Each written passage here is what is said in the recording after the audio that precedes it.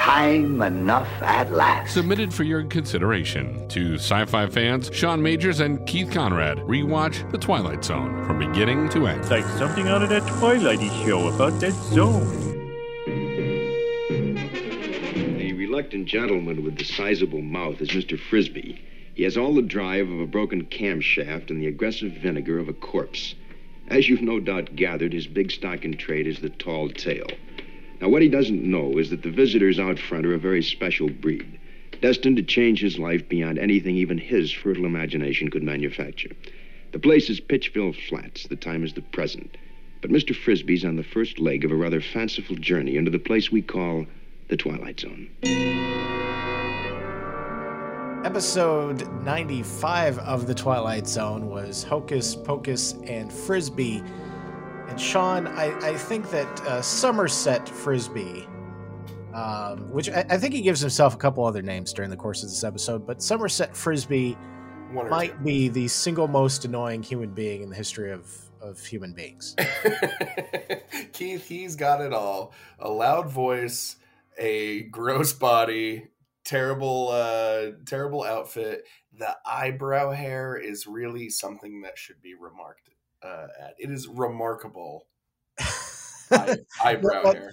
It's not just a loud voice. It's very high pitched and annoying. Oh my God.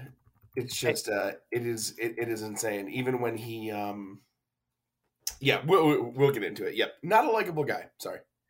Andy Devine is the young man who played Somerset Frisbee. He died in 1977, so we don't have to worry about him hearing this. So that's a good thing. I will say I had no idea who Andy Devine was. I knew the name from the Jimmy Buffett song "Pencil Thin Mustache," which I highly recommend listening to. Listening to Jimmy Buffett unironically, just let it go. He's a great musician. Just let it go. Yeah, I think so. Yeah. That's well. See, that's a more pleasant thing to remember him. Exactly. So I saw Andy Devine, and I was like, "Oh, it's Andy Devine." But yeah, this episode had so much potential because, man, the aliens are cool. I really like the aliens, but it's like the Mod Squad aliens. I know. Oh my God, those turtlenecks! Are you kidding me? And I think that what they did was they actually took the, probably the prosthetics from Eye of the Beholder and just flipped them inside out. That's all they did. It looked exactly like that. And, we'll get to their Achilles heel. But another reason why I would probably get along with them. We'll find out later in the episode. Which, by the way, an Achilles heel that was ultimately stolen by... now I can't. Tim Burton in the movie Mars Attacks. Oh yes. Oh my gosh, I need to rewatch that show or that movie. So good. So anyway, as we've sort of alluded to, the episode focuses on Somerset Frisbee with a Y, not double E like the of course the toy. Another good Twilight Zone name too. It really is, and I'm trying to think in the 60s. I mean. It didn't take much to invent the Frisbee, but I'm not sure when that would have actually happened. So, like, did he pick that name because it sounded like the flying disc, or was that just a coincidence? I would imagine. I actually know a person whose last name is Frisbee. Much more delightful person than Frisbee. Now, is your friend Frisbee double E or Frisbee Y? Frisbee double E. Yeah. Ooh. Nice. Which now I feel like I actually have to specifically look it up if the is your friend Amanda Frisbee heiress to the Frisbee fortune? I haven't asked, but I don't think so. Does she get mad when other flying discs are referred to as Frisbees? Again, that hasn't come up in conversation, but I'm just assuming she does. You're just not having the right conversations. Yeah, clearly not. So Somerset Frisbee, he got out of the toy business that his family started and started a general store and gas station. I don't think they say where it is. I think it's just, small town America. It's the Twilight Zone, so it's probably Ohio. Yeah. It's always Ohio. It's Ohio or upstate New York. That's Yes. basically Which are where, closer than you might imagine. it actually is. I was surprised because my father-in-law lives in Ohio, Yeah. and this isn't exactly the same, but I was shocked at how close, because he lives on the eastern half of Ohio, and I was shockingly. I was shocked at how close he is to like Pennsylvania. Yeah. Western New York, he's probably close to Niagara Falls and Buffalo and all that. Yeah. So they never say where it is. It's not really cromulent to the story. So we'll just assume it was Ohio or New York, because that's where Rod Serling tended to write these things. Although, oh no, Rod Serling actually did write the teleplay for this, so I stand corrected. Yeah, he did. It does seem like a Serling sort of story, but oh yeah. So basically, Frisbee is like he's the town gloat, I guess you'd call him. Yeah. He's yeah. I mean, and the thing is, like, I don't want to judge people, because maybe he had a long storied career and just decided in his retirement, I'm going to run a general store and a gas station in some small town in Ohio, and maybe for all we know, everything he said actually was true.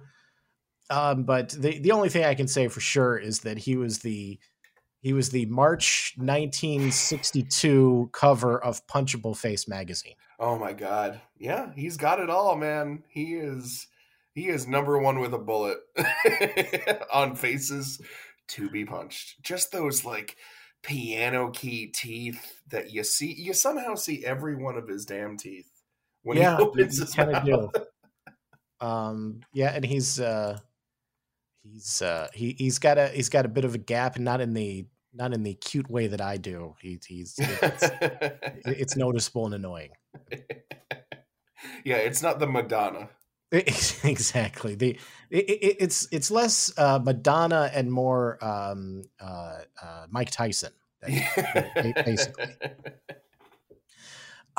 So he basically spends all his time talking to the townsfolk about all the amazing things that he's done in his life, while everybody, including Emmett from Andy Griffith, everybody just rolls their eyes at him. Like they seem pretty keyed into the fact that it's like I get the feeling that these people have lived in the town their entire lives, and they've literally known him his entire life, and seen him just about every day that he's been alive, and yet he's still trying to convince him that he did all these things. And I got that sense watching them react to him. Now, jumping a little bit to the end, this isn't like the big reveal, so I think it's okay to say it. But at the end, they're all I think that they're acting like they don't like it in the beginning. Mm-hmm. Because at the end, they celebrate his lying and his fanciness. Yeah. And, I think, again, they've probably known this guy his entire life. Oh, and, they know that he's lying, and he probably knows that they know that he's lying, but they still listen to it just for the entertainment value. Yeah, there's a really telling interaction that he has later on, midway through the episode. To that point that he knows they know that he knows. Exactly. So at one point he's alone in his little store when some geeky looking guys show up, and I think he goes willingly with them, doesn't he? Or did he knock him out? I think he goes willingly because they have like a positive interaction, I think, on the side of the road there before. So he trusts them to begin with.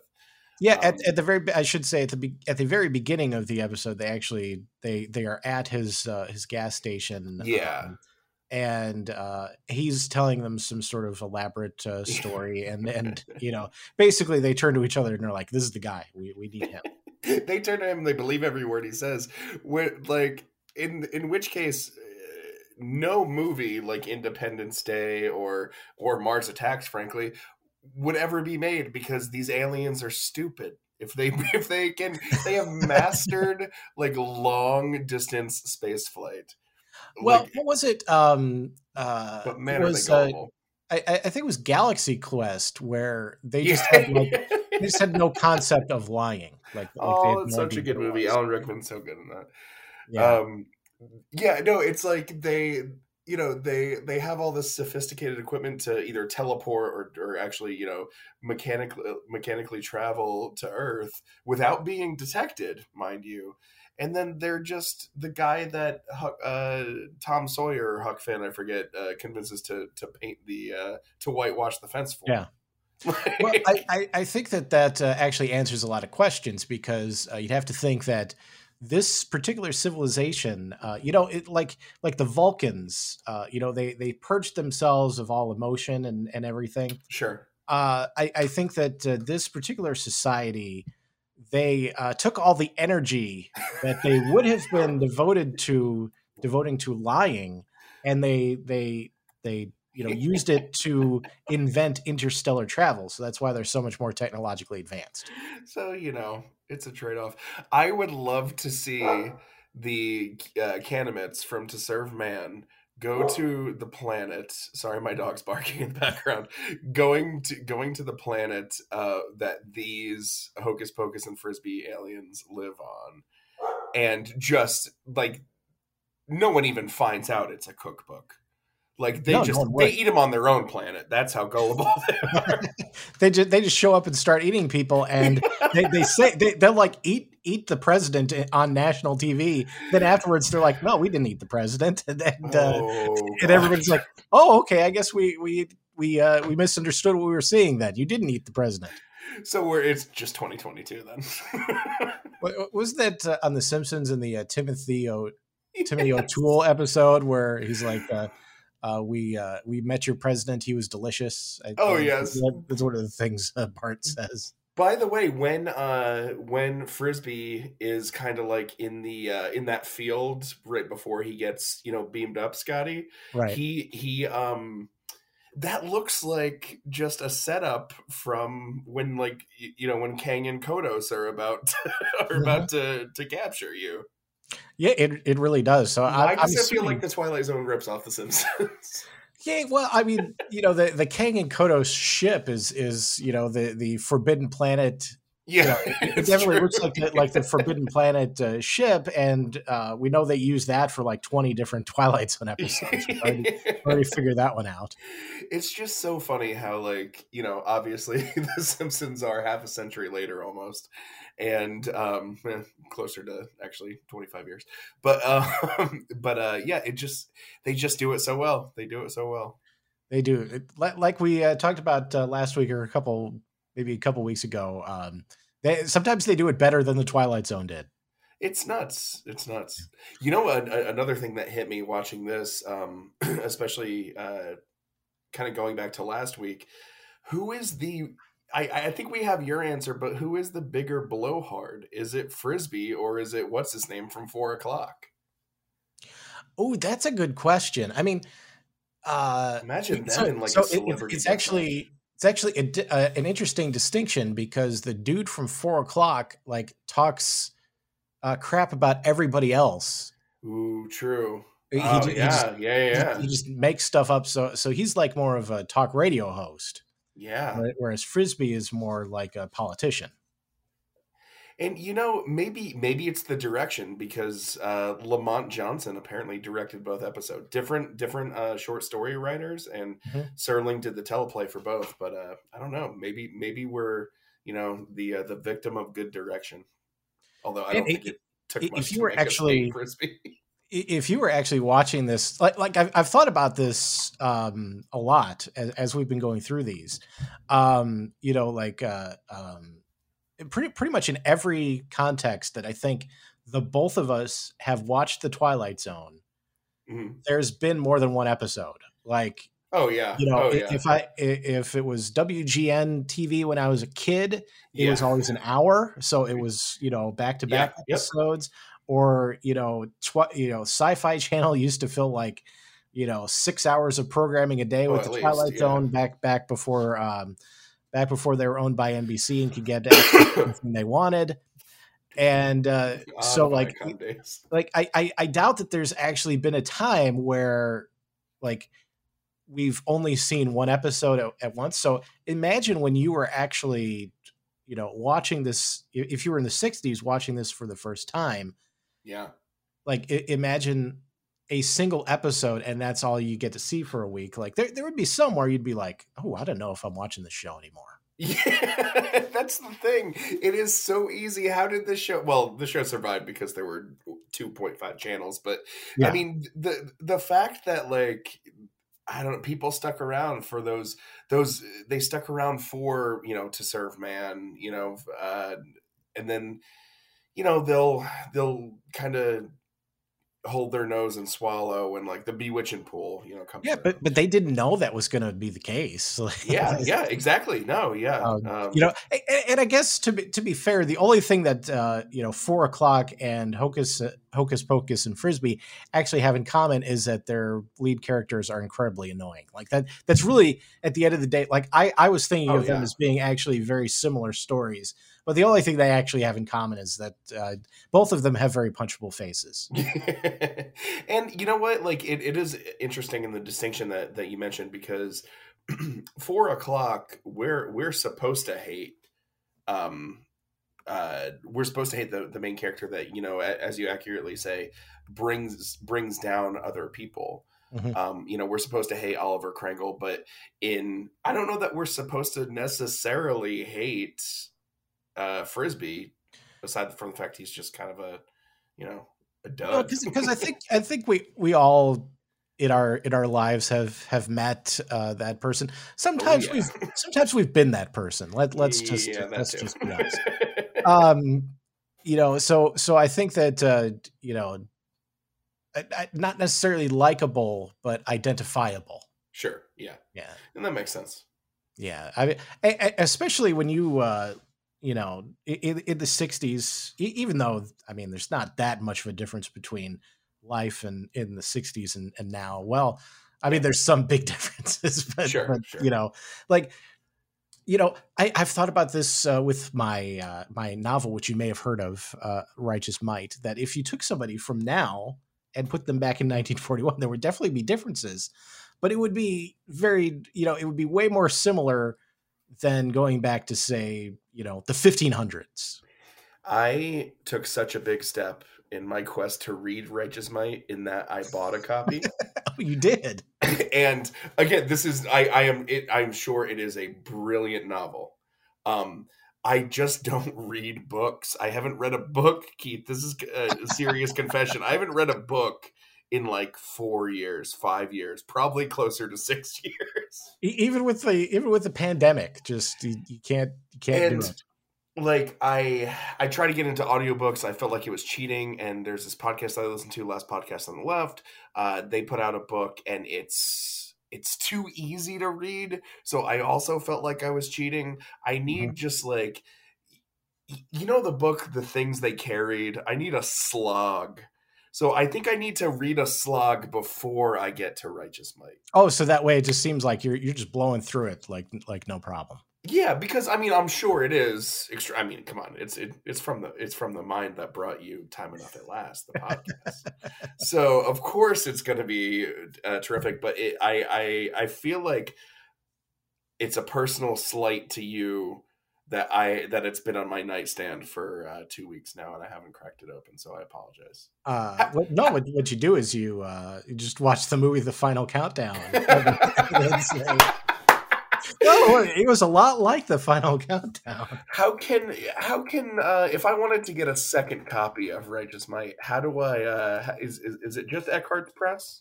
It is. It's actually so. If you want to get a physical book, it's Eckhart's Press. And actually, I might add, you may have timed getting the book poorly, because it's on sale now for a couple bucks off at Eckhart's Press.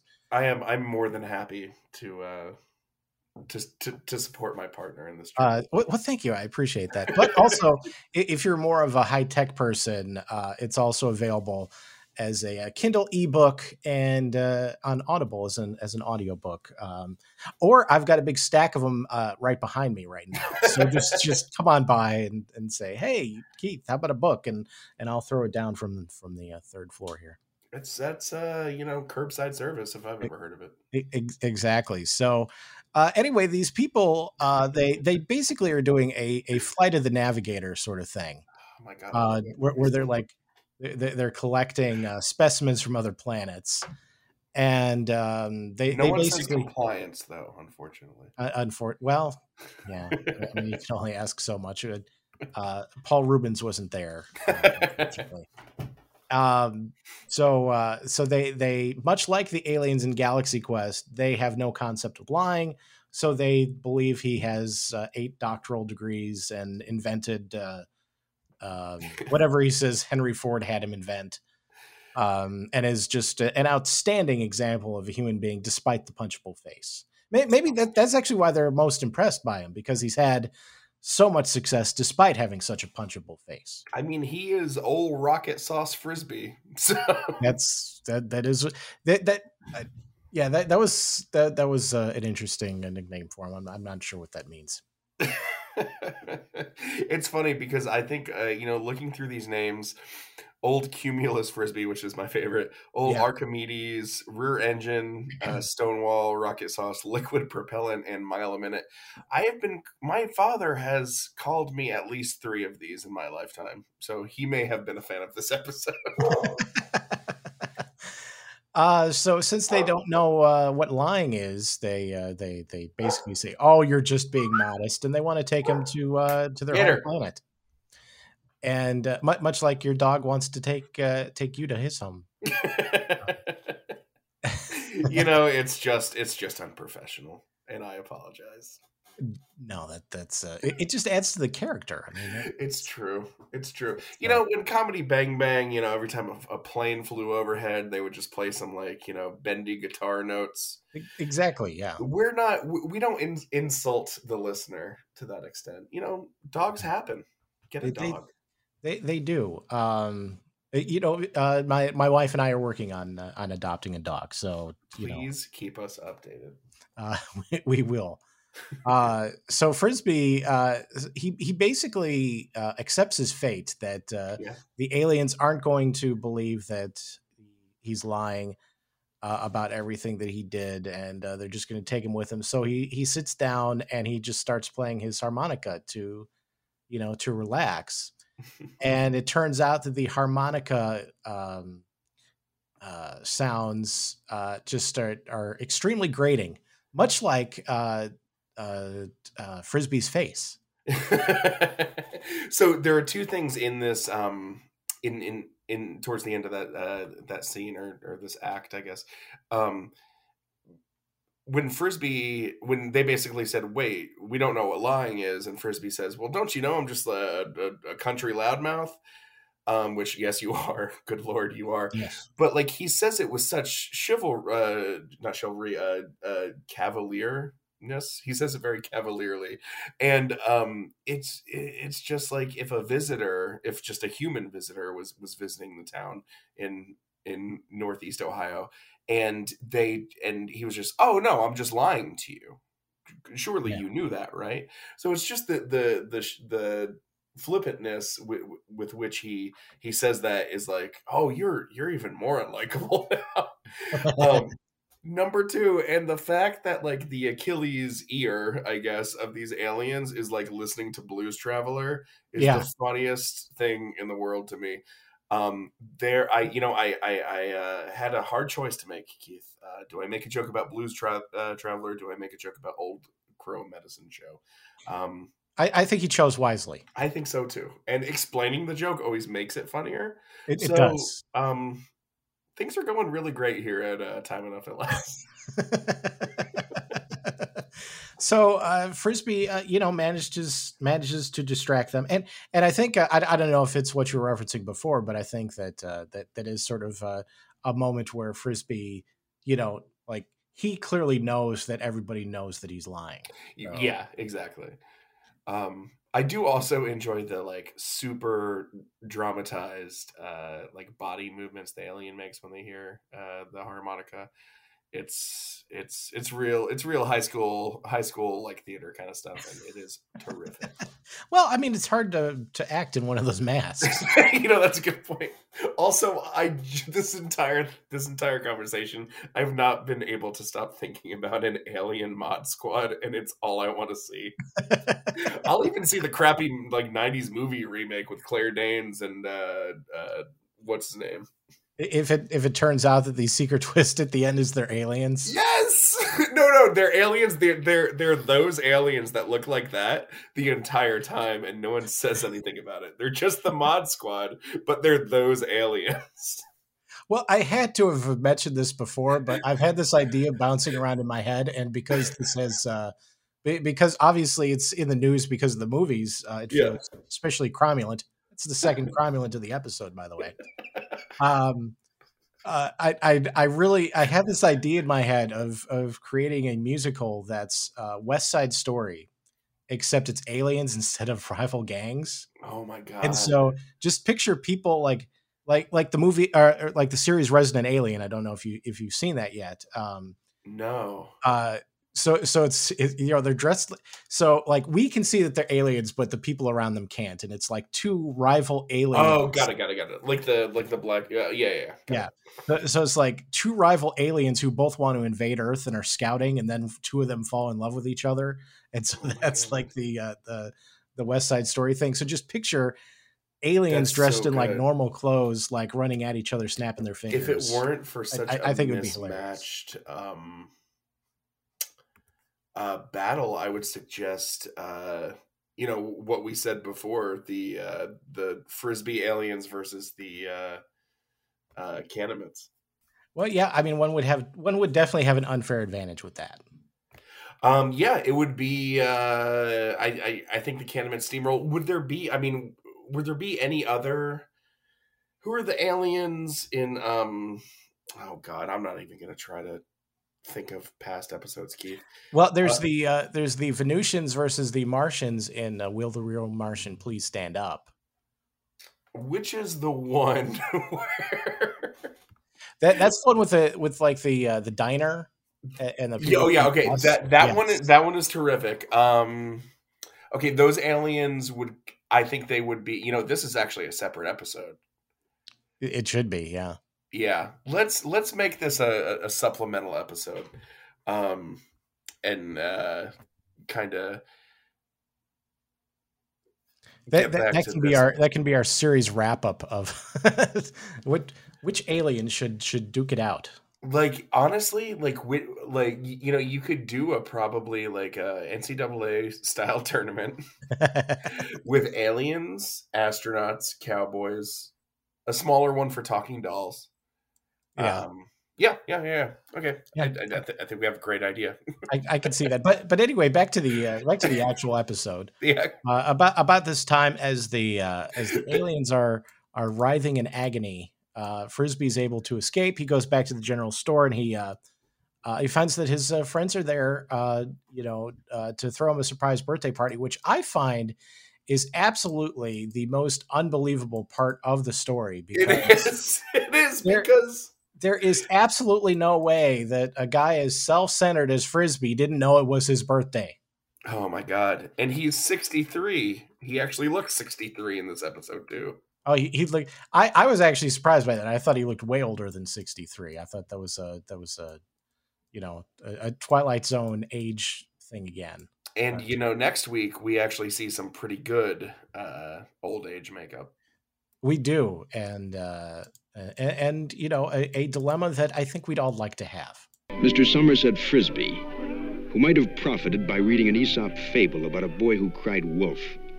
Tonight's tall tale from the timberlands of the Twilight Zone.